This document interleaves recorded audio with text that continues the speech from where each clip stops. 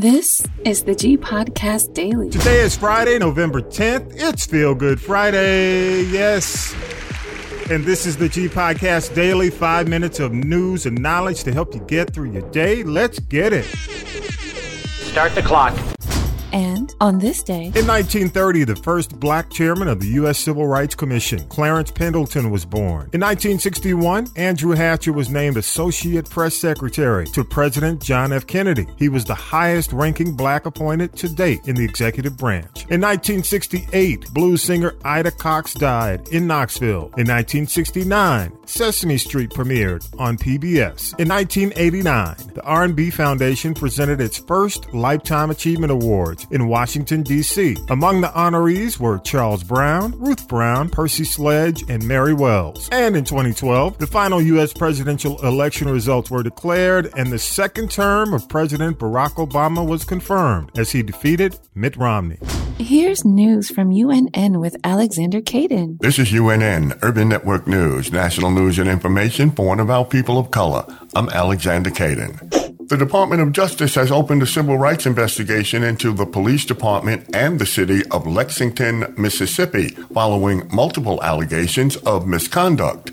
The race for mayor of Houston, Texas is heading to a runoff between U.S. Representative Sheila Jackson Lee and State Senator John Whitmire. If elected, Jackson Lee, who since 1995 has represented Houston in Congress, would be Houston's first black female mayor.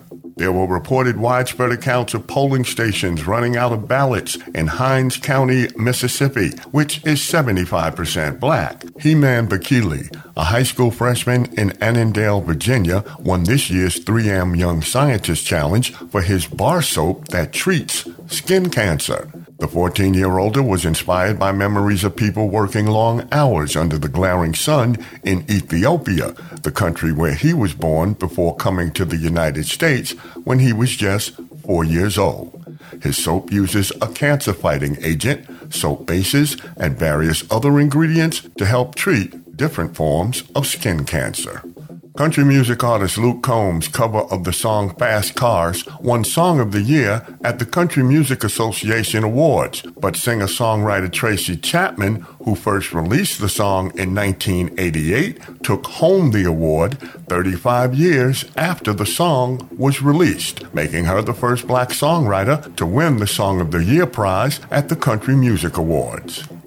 If you have diabetes, then you know the pain and trouble of pricking your finger. But you can stop that. Just visit our website at myunn.net for more information. That's myunn.net. Passengers who were on a recent flight in which an off-duty pilot allegedly activated the plane's emergency engine shutdown system and tried to bring the plane down say they're suing the airline for breaching passenger safety. You've been listening to UNN. For more national news and information for and about people of color, visit our website at myunn.net. Episode 200, DC, The Brain Supreme, is available now. Subscribe on your favorite podcast app or just go to Castropolis.net. Your G clip of the day. Brandy has a movie coming to Netflix, The Best Christmas Ever, and she also drops her Christmas album on November 10th. Looking forward to that. Listen to This is the G Podcast and subscribe. All links at Castropolis.net. It's Feel Good Friday.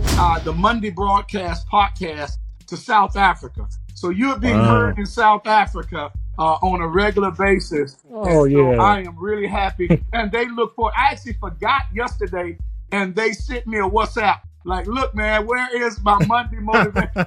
Where is my Monday information? So I'm really happy that Pastor Lawrence in South Africa is listening, and we want to spread that to Ghana, Cote d'Ivoire, Nigeria, and some other places that we have. Amen. Oh, man. Thank you. That's good stuff. So know you're doing major work, brother.